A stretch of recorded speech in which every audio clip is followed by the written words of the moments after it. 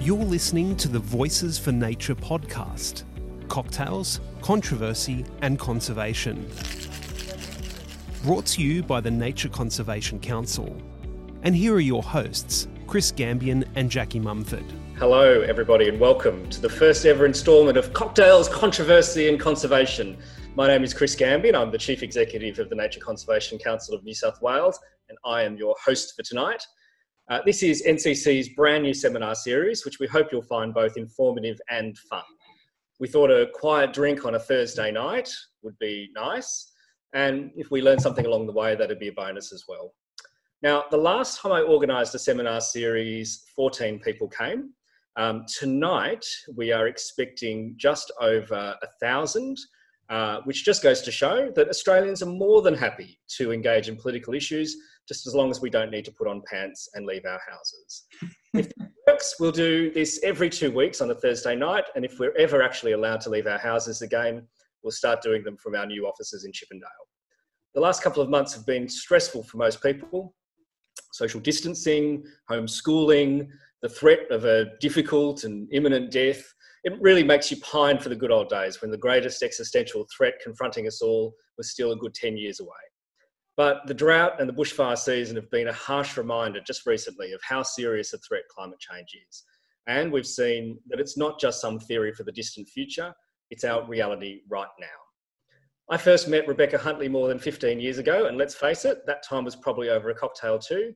She's one of our foremost social researchers, which in practice means she's spent an awful lot of time listening to Australians from all walks of life.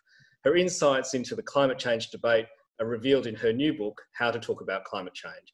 But before we hear from Rebecca, let me welcome my co-host this evening, NCC's Organising Director, Jackie Mumford. Jackie, did you just get this job because you're a booze hound? Look, that's not why I got the job, Chris, but since you started, I feel I'm well on the way to becoming a booze hound. But while I'm talking booze, I'll let you know that I'm drinking something that I made up, inspired by the hashtag for this evening, which is Nature's Happy Hour. It has a lime in it, so, you know, green, nature, you get the vibe. And for those watching at home, make sure you use the hashtag if you've got questions for Rebecca tonight. That was hashtag Nature's Happy Hour. And if you're talking about the event on any of your social media platform of choice, make sure you use that. And as is generally the case in my job, Chris comes up with some wonderful idea and then we all have to work out how to make it happen. So that being the case tonight, it's my job to put Chris's idea into action and just to let all of you know how this is actually going to work this evening. So we, the hosts for the evening, Chris and myself and Rebecca, have the power. Now, this is not our usual style at NCC, but you're not at the annual conference now. For tonight, we're in charge. So if you have a question, step one, ask yourself, is this really a question? We're not taking comments. There will be no grandstanding. If you want to make a comment, you can go to our Facebook page and comment away on the live stream there. So step two, if you do actually have a question, type it into the Q&A box on your Zoom screen. And if it's a good question, we'll read it out so Rebecca can answer. And of course, if you need a drink, please get up, go and help yourself. We're recording tonight's talk, so you can watch it back later and it'll be on our Facebook page, as I mentioned. And if you are enjoying yourself, which I hope you all are, make sure you head along to nature.org.au and make a donation. Because as we know, koalas grow on trees, but money does not. I think that about covers it, Chris. Okay, we better introduce Rebecca. Now, Rebecca, you have already outed yourself as not actually be drinking a cocktail right now.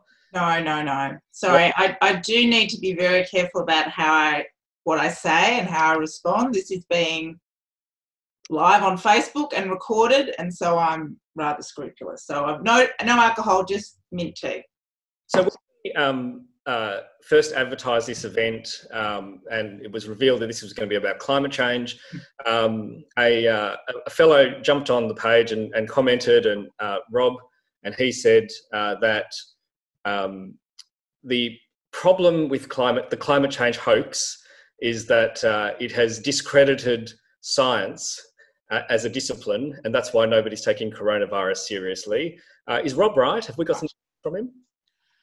Well, there's so much to unpick there. I mean, I don't think we can say that Australians aren't taking coronavirus seriously. In fact, I've been involved in a really extensive piece of research for the ABC, which shows that a large majority of Australians are taking not only coronavirus seriously, changing their behaviour, but are not supportive of the idea that restrictions should be lifted at any time. So there's actually very little evidence that Australians across the border aren't taking coronavirus seriously. The only group that aren't taking it seriously have a lot in common with climate deniers. So the second thing I would say is this. Science has not been discredited by climate change. I won't even use the word hoax.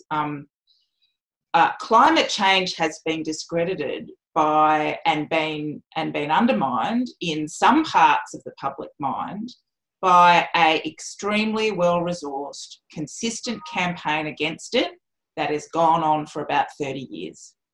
But despite that campaign, we still have the vast majority of Australians who believe that climate change is real, that human beings are contributing to it, that it poses an imminent risk to us, a risk to us of the future, and that government should do something about it. So actually, despite this consistent campaign to discredit climate science and climate scientists, the majority of the public still believe it's real. Now, whether they really worry about it when they vote or when they buy things is a whole other ballgame. To call it a hoax, and I would say that word is something that comes up quite often in very, very small groups of the community, so people we would describe as dismissive or deny climate change. And in countries like Australia and America, you know, the people who think that climate change is a hoax are anywhere between, maybe, depending on how you define denial, anywhere between 20 to kind of maybe single digits of the population. So this gentleman who commented on this Facebook page, sorry, it took a little while for me to unpack that, is actually wrong on 3 counts. Well, excellent. So that's probably a good segue into what we're going to be talking about tonight. In your book, you offer us some hope that it's possible to talk to people about climate change, and certainly at the NCC, climate change it can't not be one of our priority campaign areas. What's your advice? How do we talk to people, particularly, I guess, people who are not the sort of extreme nut jobs, but actually people who perhaps are the people we genuinely need to win over? Yeah, look, the book is really an attempt to really understand why people have the reaction they do to climate change. And it draws very much on really, really interesting psychological research being done in the academy and in market research around the world. And so in June of last year, I went to visit the Yale program. And the Yale program has had a kind of communication, social scientist focus on climate change for about 12 years, and really fascinating people doing work there. They do the very famous Six Americas study, but they also have terrific postdocs doing really, really interesting work on messaging. And one of the things that really intrigued me about climate communication is that when we talk about climate change to people, so many so-called negative emotions get prompted by a climate change discussion. So guilt, fear, anger. I mean, these can be productive emotions, but generally we see them as negative emotions. And one of the things that was really interesting to me is, like, how do we harness really positive emotions to get people to engage with climate? And so one of the emotions that I really was starting to explore was this notion of how can we mobilise issues around things like love and care when we talk about climate change. And of course, the climate movement have tried to do that a lot with the idea of things like places we love and places we care for, and we try and, harness all of that when we think about how we get people to act on climate change. And it was when I was at Yale that I met this extraordinary woman called Lindsay. And Lindsay was a postdoc there. She'd been a journalist and really fascinated about climate change. And she told me about some great work that she'd done for a large kind of 100-year-old heritage American organisation called the Audubon Society. And for some of those people out there, how many have we got so far, Chris, at the moment, listening to us? We have 316 on Zoom and countless thousands on Facebook. Wow. So I think that in that group, we're likely to have some people who are Twitchers. Do you know what a Twitcher is? I do. I admit that I didn't know what a Twitcher was until I started in this job, but okay, very close to becoming one, I suspect. Yeah. So Twitchers are bird watchers, and bird watchers are fascinating people. Birds are fascinating people. Actually, Sally McManus, who is the secretary of the ACTU, is a bit of a Twitcher. So, you probably know a Twitcher, and there'll be Twitchers out there.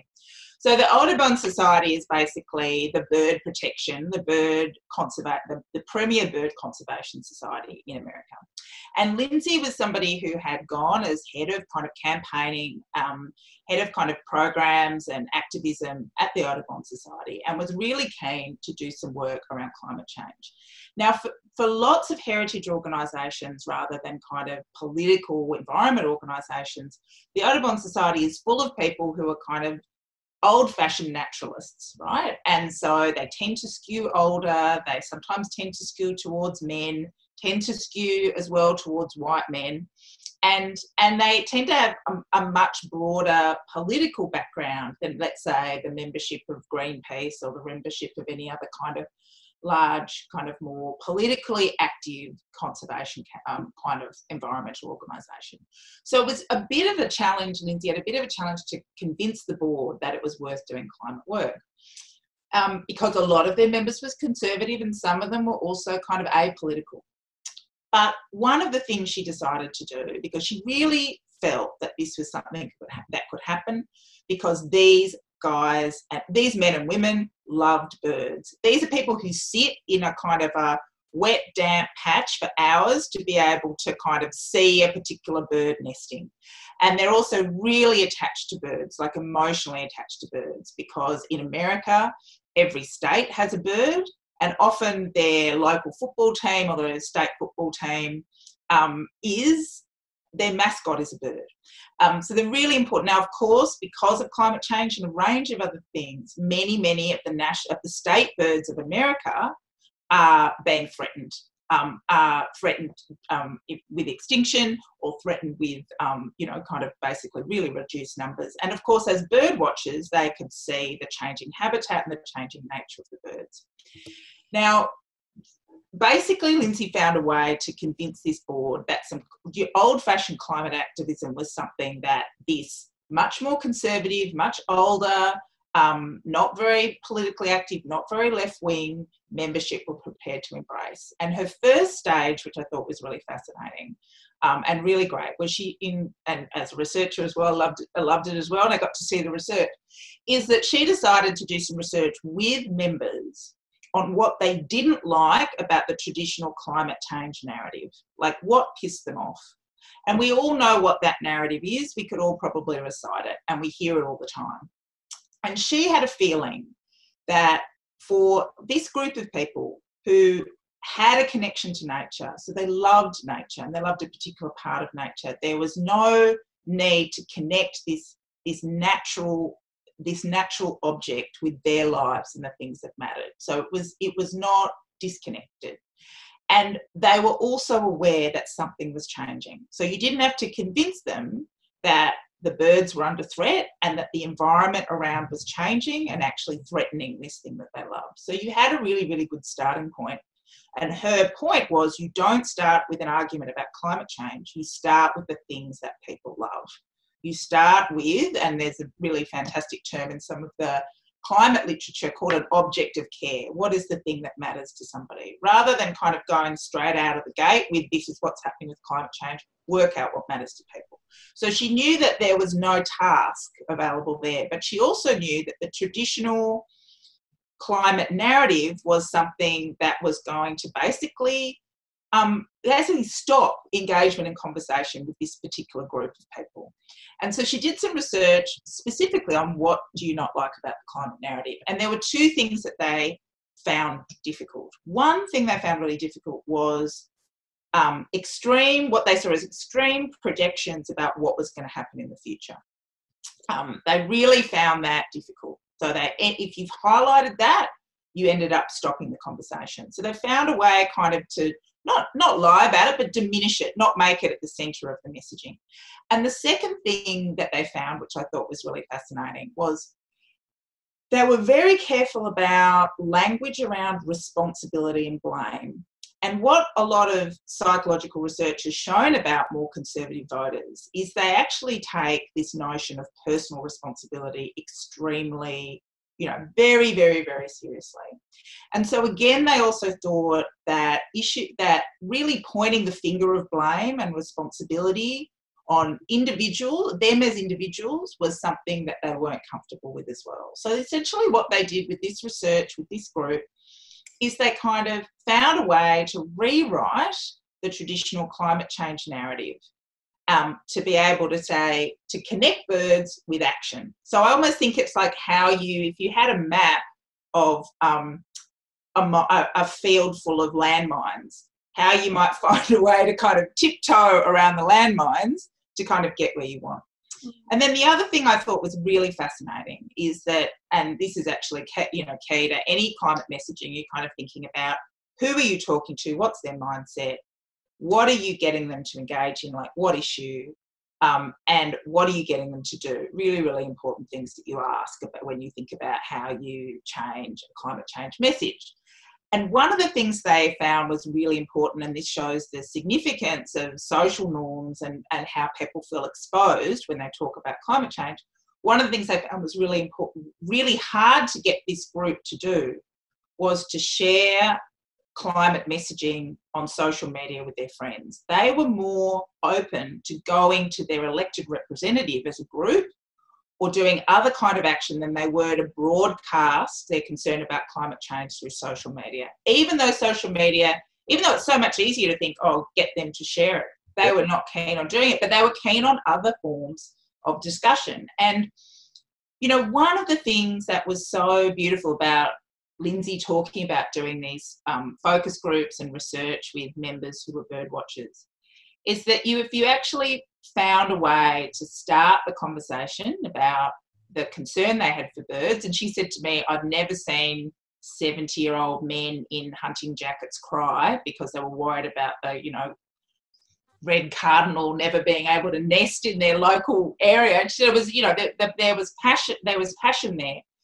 And making sure that you didn't dissipate that passion by setting off these landmines about a climate script that very much didn't gel with their political and social and cultural identity, and then to get them to find a really effective way where they were comfortable about acting that didn't necessarily expose them too much to their social network was really important as well. So interesting. The one of the questions we've just had on the Q&A line, there's a cohort of people who agree that climate change is real, that something needs to be done about it, but they're not ready to take the next step to the action that is necessary to or to reduce the risk of climate change. And I liked the line that the person, I've lost the person's name, I'm sorry, but I think he said, is it that they're just worried that in order to take climate action, you've got to always just use public transport and become a vegetarian? Like, is that... That's right. I think that's right. And I think one of the things, this issue about barriers to action is really kind of the critical one. In many ways, we've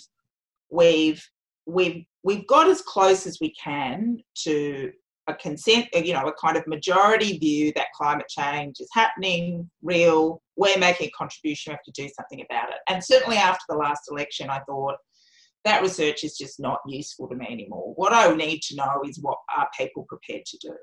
And I suppose one of the things, the first thing you even think about before you even think about, whether somebody's prepared to become a vegetarian and catch a bus, is you've really got to measure their sense of trust and efficacy. Like, where do they feel that they have power, and where do they feel the easiest, most effective levers in their life are to bring about change? And that's really a kind of understanding people's personal identity. Now, if you say to somebody that their best contribution to climate change is to take the bus and actually they've got 3 kids and don't live anywhere near a bus route, then that's not going to work. What that's going to make them feel is that involvement in climate change is impossible. So I think that we have to talk about you know, hundreds and thousands of pathways towards action, and not necessarily think that there's just one particular way of doing that.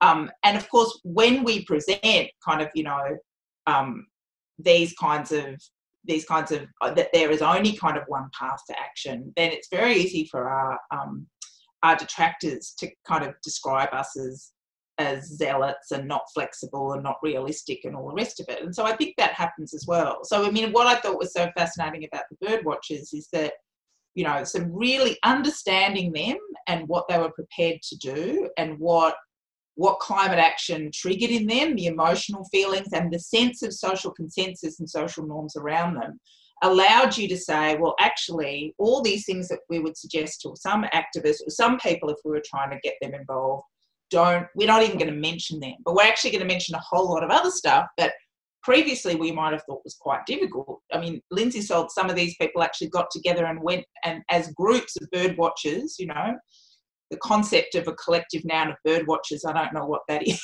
I don't know what the collective noun of twitchers is. There are a few twitchers on the chat line. We've got a few twitchers outing themselves, so we've definitely got a few twitchers. Oh, hi, twitchers. Well, I thought of a kind of a contingent of twitchers going to see, you know, the local mayor or the local governor or whatever, saying to them, you've got to do something. And a lot of the stuff that they were saying were, you know, very traditional climate action, you know, around, you know, stopping deforestation and, you know, a whole range of things in terms of, you know, control of pollution, all the rest of it, movement to renewable energy, protecting and expanding national parks, all that kind of stuff.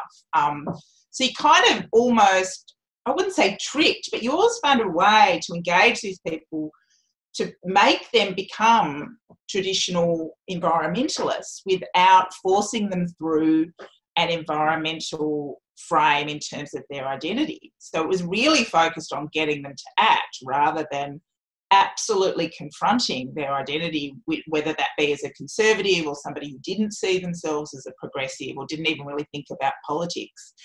And what the work that Yale has shown is that given the massive polarisation, political polarisation around climate in places like America and Australia, what has happened is that it becomes impossible to really talk about climate change without immediately confronting or reinforcing people's identity, their political identity, right? And one of the problems is that climate change is now very much firmly seen as something that is, you know, something that only left-wing people or progressive people care about. And first of all, that's not entirely true, but second of all, that's just a really destructive and problematic way of looking at saving the world. Conservatives have an investment in saving the world too, and they should have one.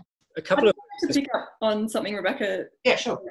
Just something you were saying there about the hope and, you know, that message of giving people positive and hopeful sort of pathways to action, and thinking about the response to coronavirus. And we've seen a lot of mutual aid groups sort of pop up and people helping out in their neighbourhoods and their communities and that kind of thing.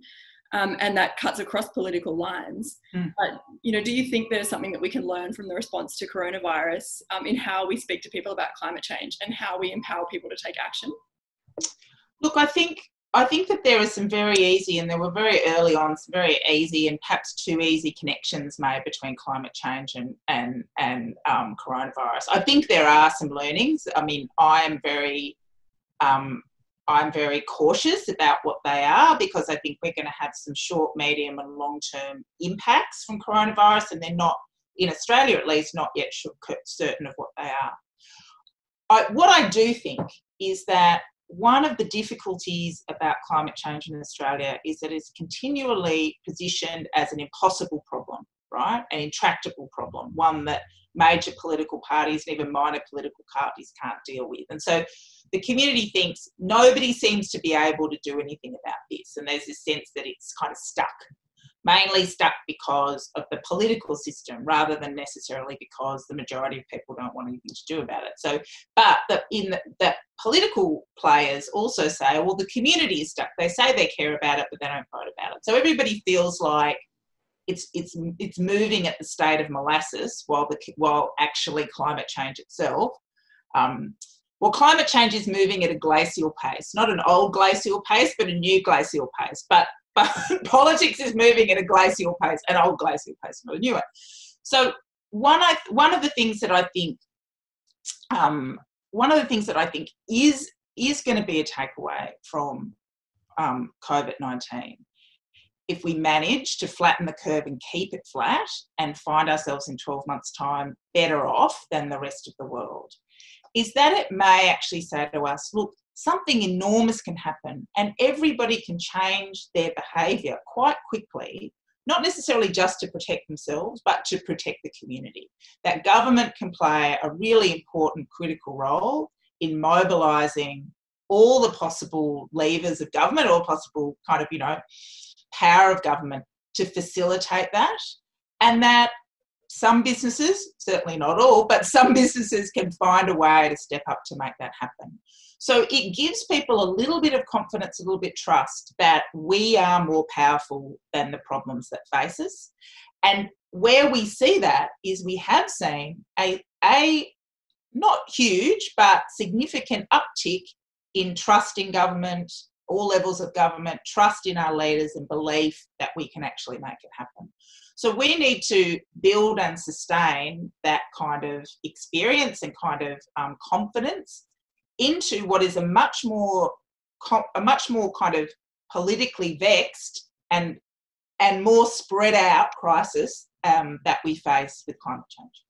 Now, Rebecca, there's a question that's come through on the Q&A, and this is probably not a bad one to wrap up on.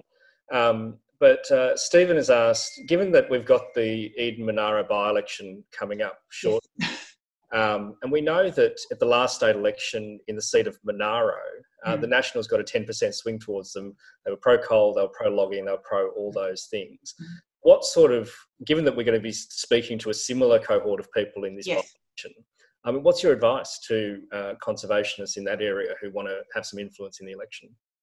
Well, look, I think one of the things, and I think one of the things that's really difficult in this situation is one of the reasons why people, and particularly at a time like now, that people might feel like the industries, and particularly those fossil fuel industries who have, let's face it, built prosperity in Australia for so long, that we might have to rely on them, is part of that sense that that what might be delivered by an alternative is either not yet in place or not necessarily going to deliver the same level of prosperity or the same level of job security. So, part of you wants to say in a seat like that, look, the future is not these industries, the future is other industries that are going to generate jobs and cheaper energy and are the industries of the future. Part of that's trying to, how do you engender trust in people that is going to be delivered in time for their needs, which seem more immediate now than ever before.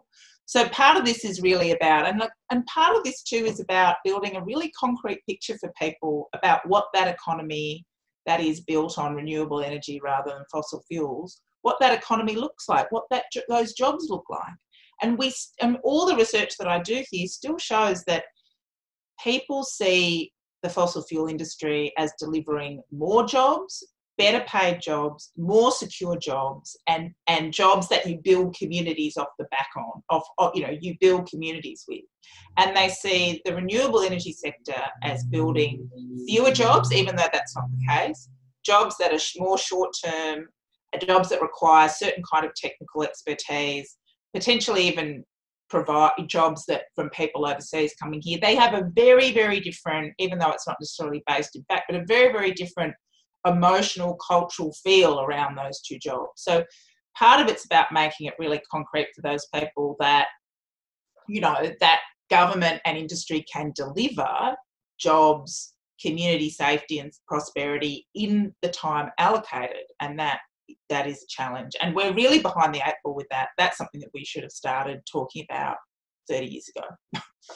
And Rebecca, thanks so much. There are so many great questions on the chat line. Shame to not be able to spend 2 hours, but like all good TV shows, it must come to be finished by 6, so it's just after. But before we go, we were hoping you would agree to play just a little quiz game with us. Sure. This is a game called Barra or Trump. Oh wow! Do I get an immunity pin if I win? Yeah. Okay, I've been watching a lot of MasterChef. All right. Oh, wow. Here's the game. Jackie's going to read 5 quotes out. Okay. It's your job to tell us, was it said by New South Wales Deputy Premier and not to be candidate for Eden Monaro, John Barilaro, or was it said by Donald Trump in the White House? So, Mumford, go for it. All right, I'm ready. Before I do, though, I'd like to say that John Barilaro represents the electorate of Monaro. For anybody zooming in from there, apologies for Chris's pronunciation. So our first quote for this evening is, I want the iPhone of nuclear reactors. Was it John Barilaro or was it Donald Trump? Oh, it's John Barilaro. Yes, that's right. Yeah. Great. A very well-known nuclear... You know why? Because that is actually too coherent for Donald Trump. What? Fair. It's fair. Okay. You ready, Rebecca? Yeah, sure. I got one for one. You're 100% so far. Yeah. All right. Nothing's a hoax about that. It's a very serious subject. I want the cleanest air. I want the cleanest water. The environment is very important to me. I also want jobs. I don't want to close up our industry because somebody said you have to go with wind. Ooh, it could be either one, actually. I mean, I kind of think it might be John Barilaro because Trump's like, I want the greatest, air in the world, or, he's kind of so into, like every narcissist, he's into extreme. So I'm just going to be crazy and say it's Donald Trump. Yeah. Wow. Right. You're going well. Donald Trump, yeah. Yeah. 2 for 2. All right. Wow. Quote number 3. Anyone who talks about climate change during a bushfire crisis is a bloody disgrace. Oh yeah, well it's John Barilaro. No, I don't think that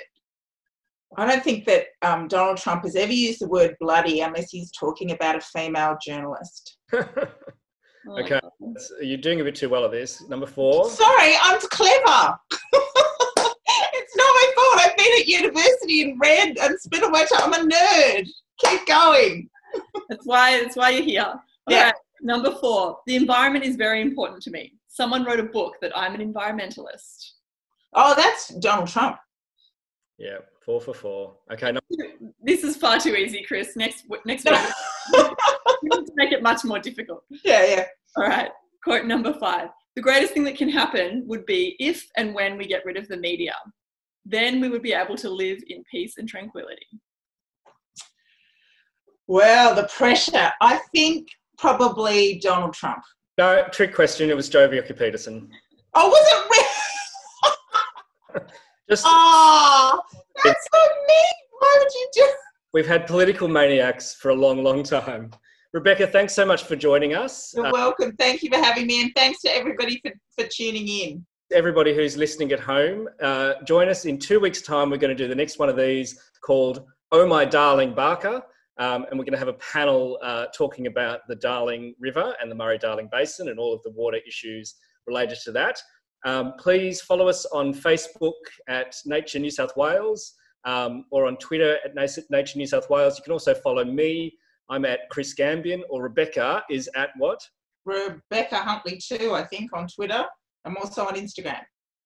Rebecca is completely indifferent about her social media channels. If you want to send us some money, these come cheap, so shout us a cocktail. That'd be great. But we look forward to seeing you next time. Thanks a lot. If you've enjoyed this podcast, can you chip in to help us be the voice for nature?